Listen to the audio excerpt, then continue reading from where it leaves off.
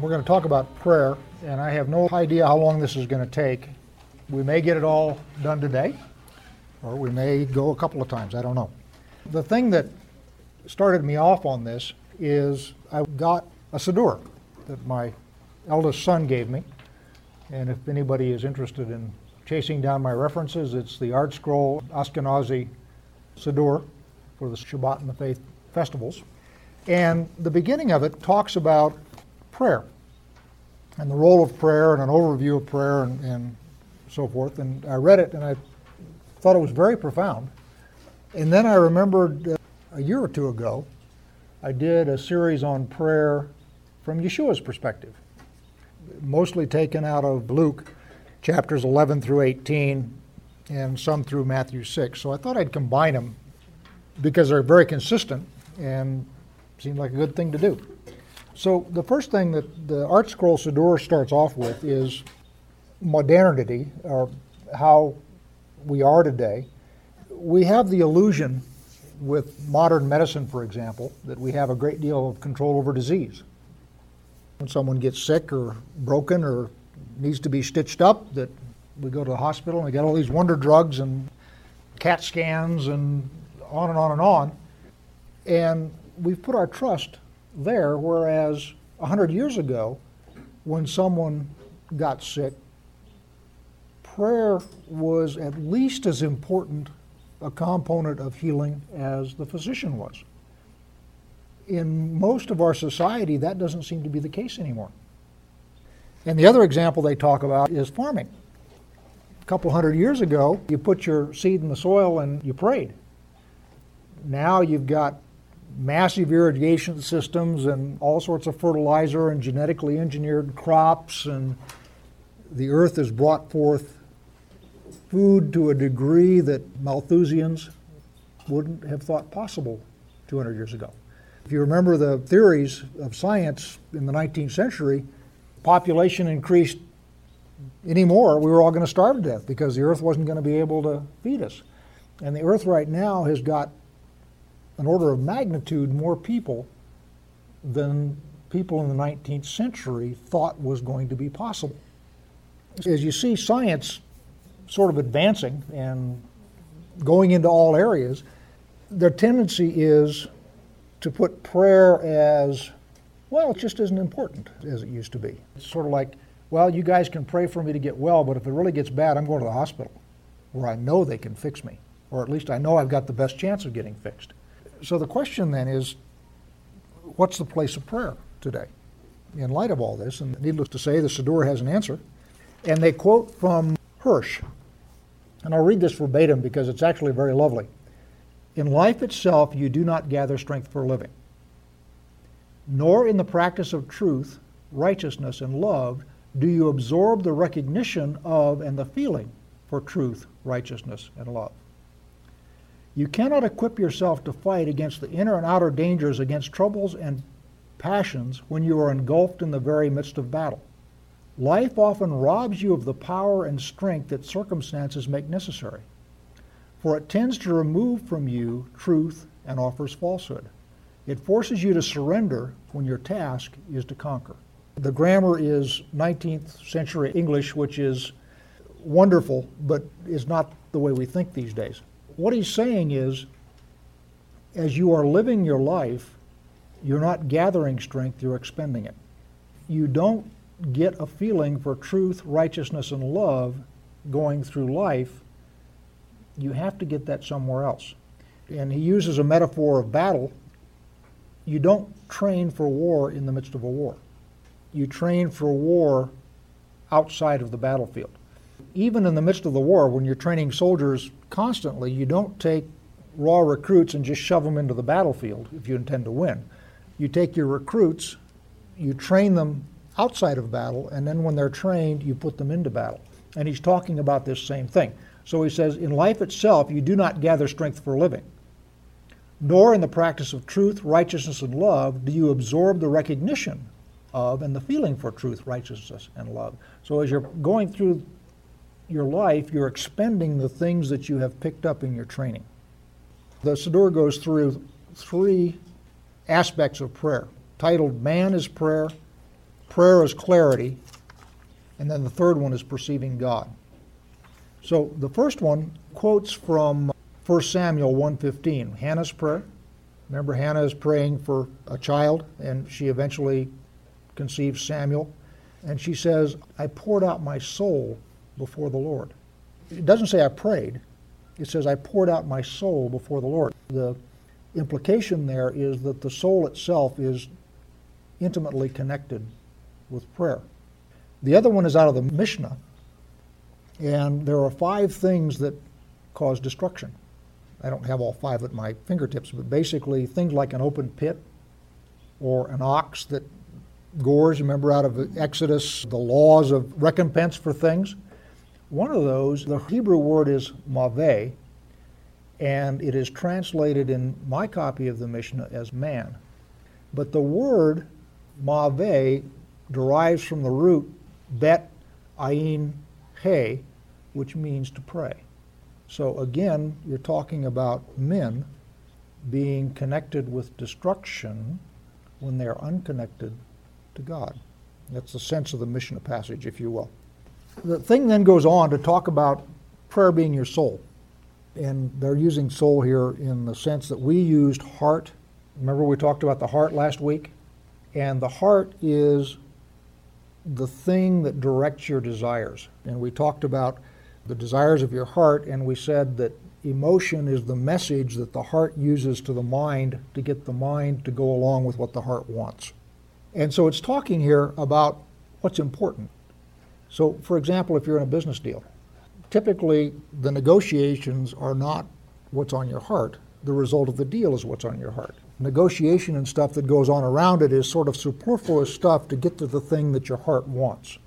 So what it's talking about here is you need to connect your heart to God, and the way to do that is prayer. Otherwise, the desires of your heart, left to its own devices, will lead you to evil.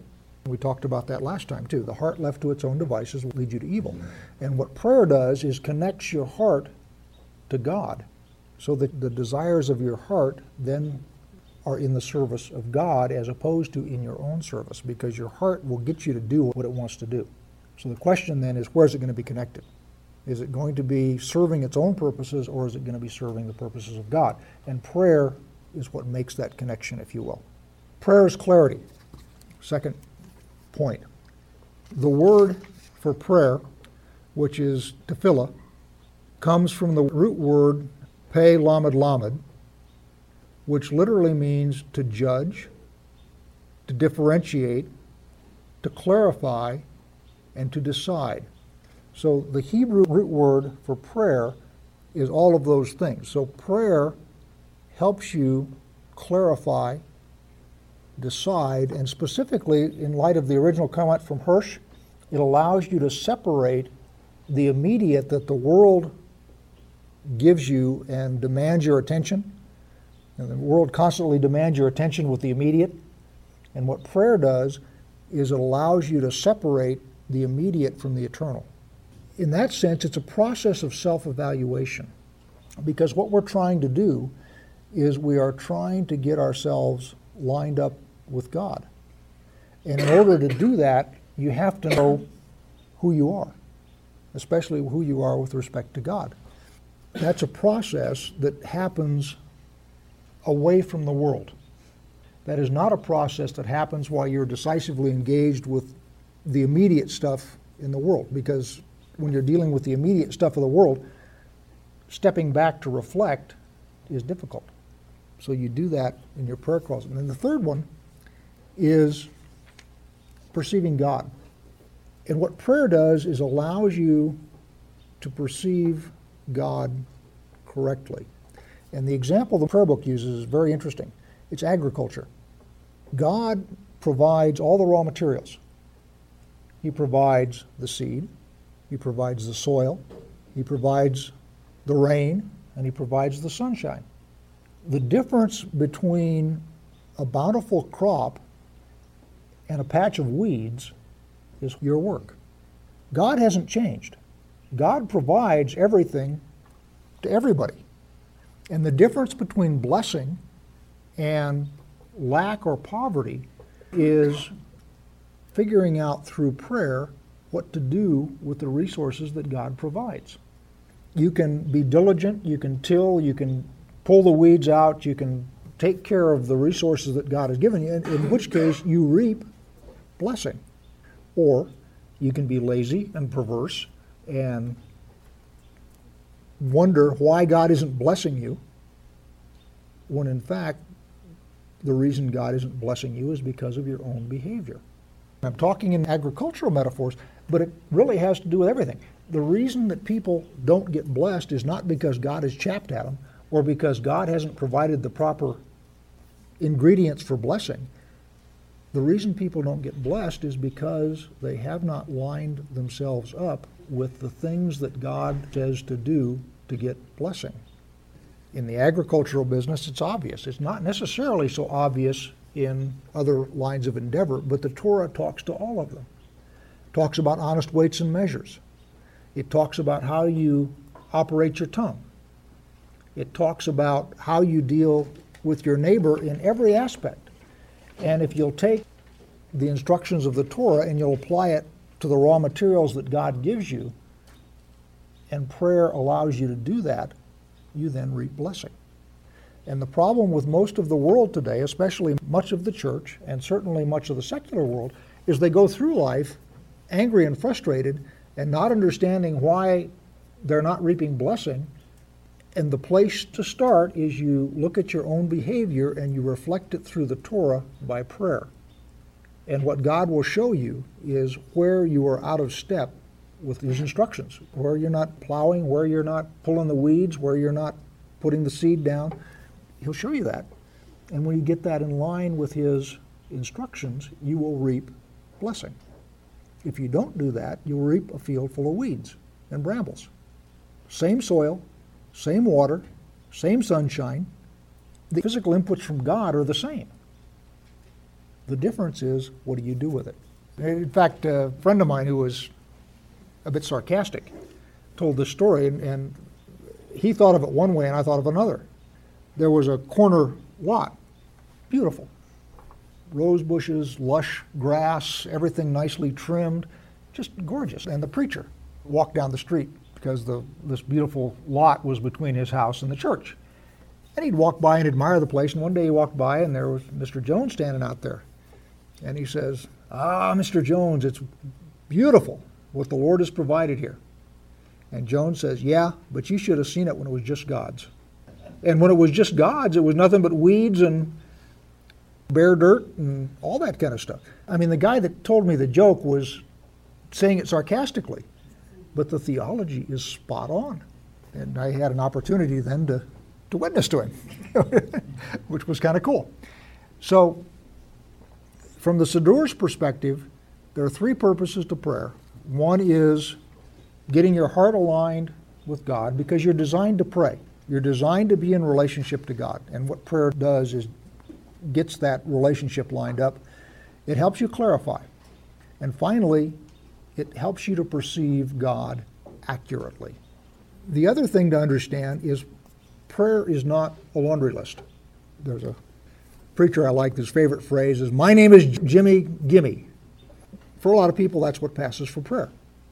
One of the things that should be obvious to everybody is God knows what you need.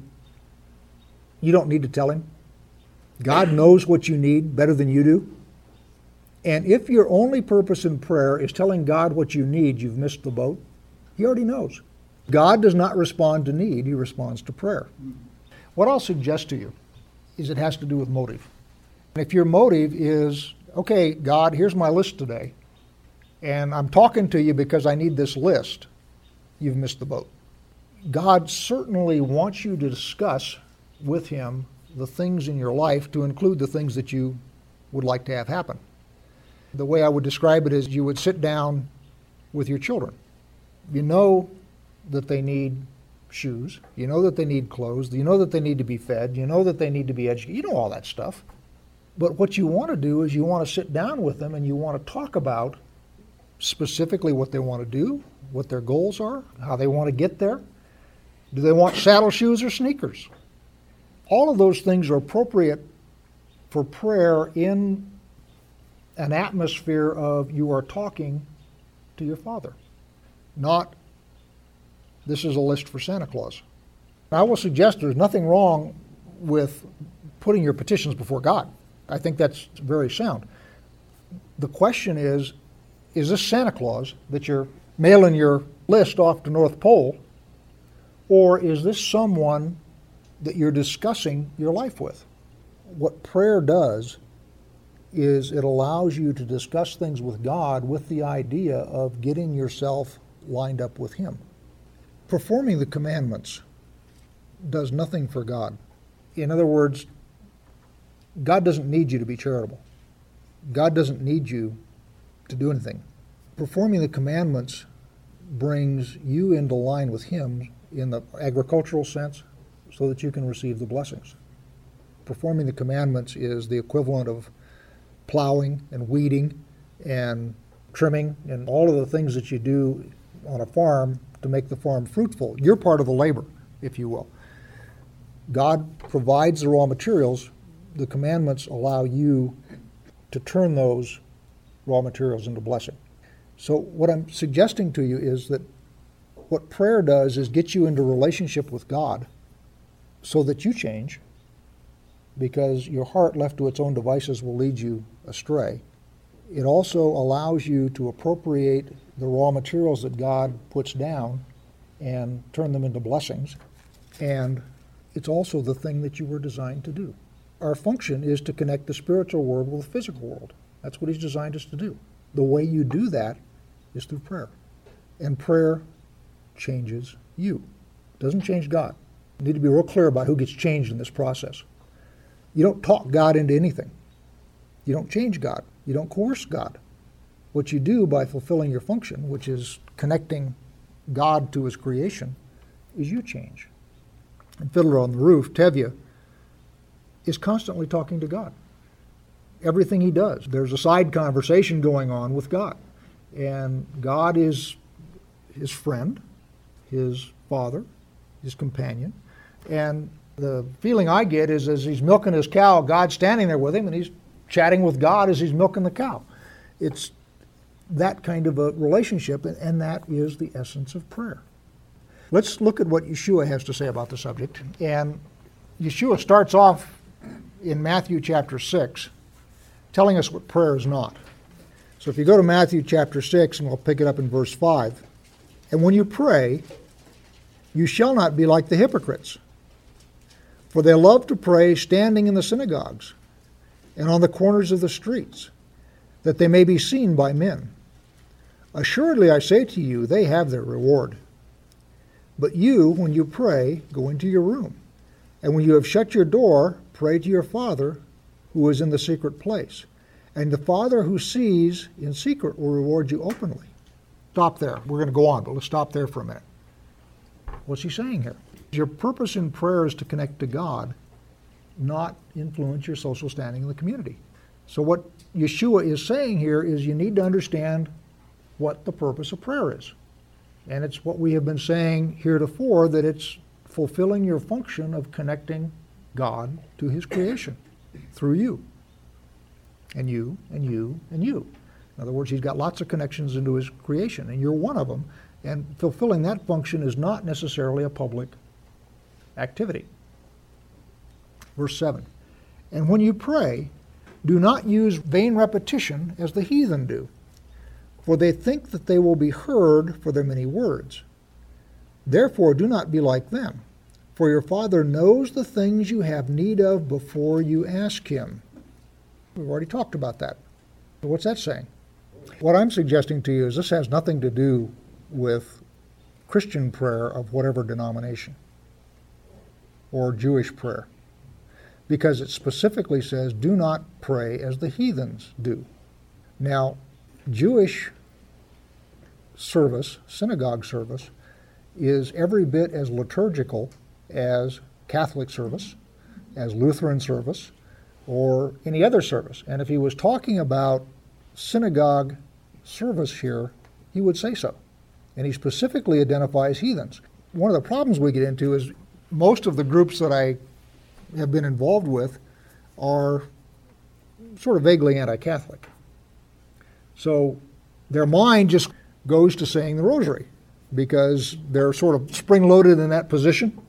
I've never said the rosary, and it isn't something that I'm familiar with, so I can't really comment there.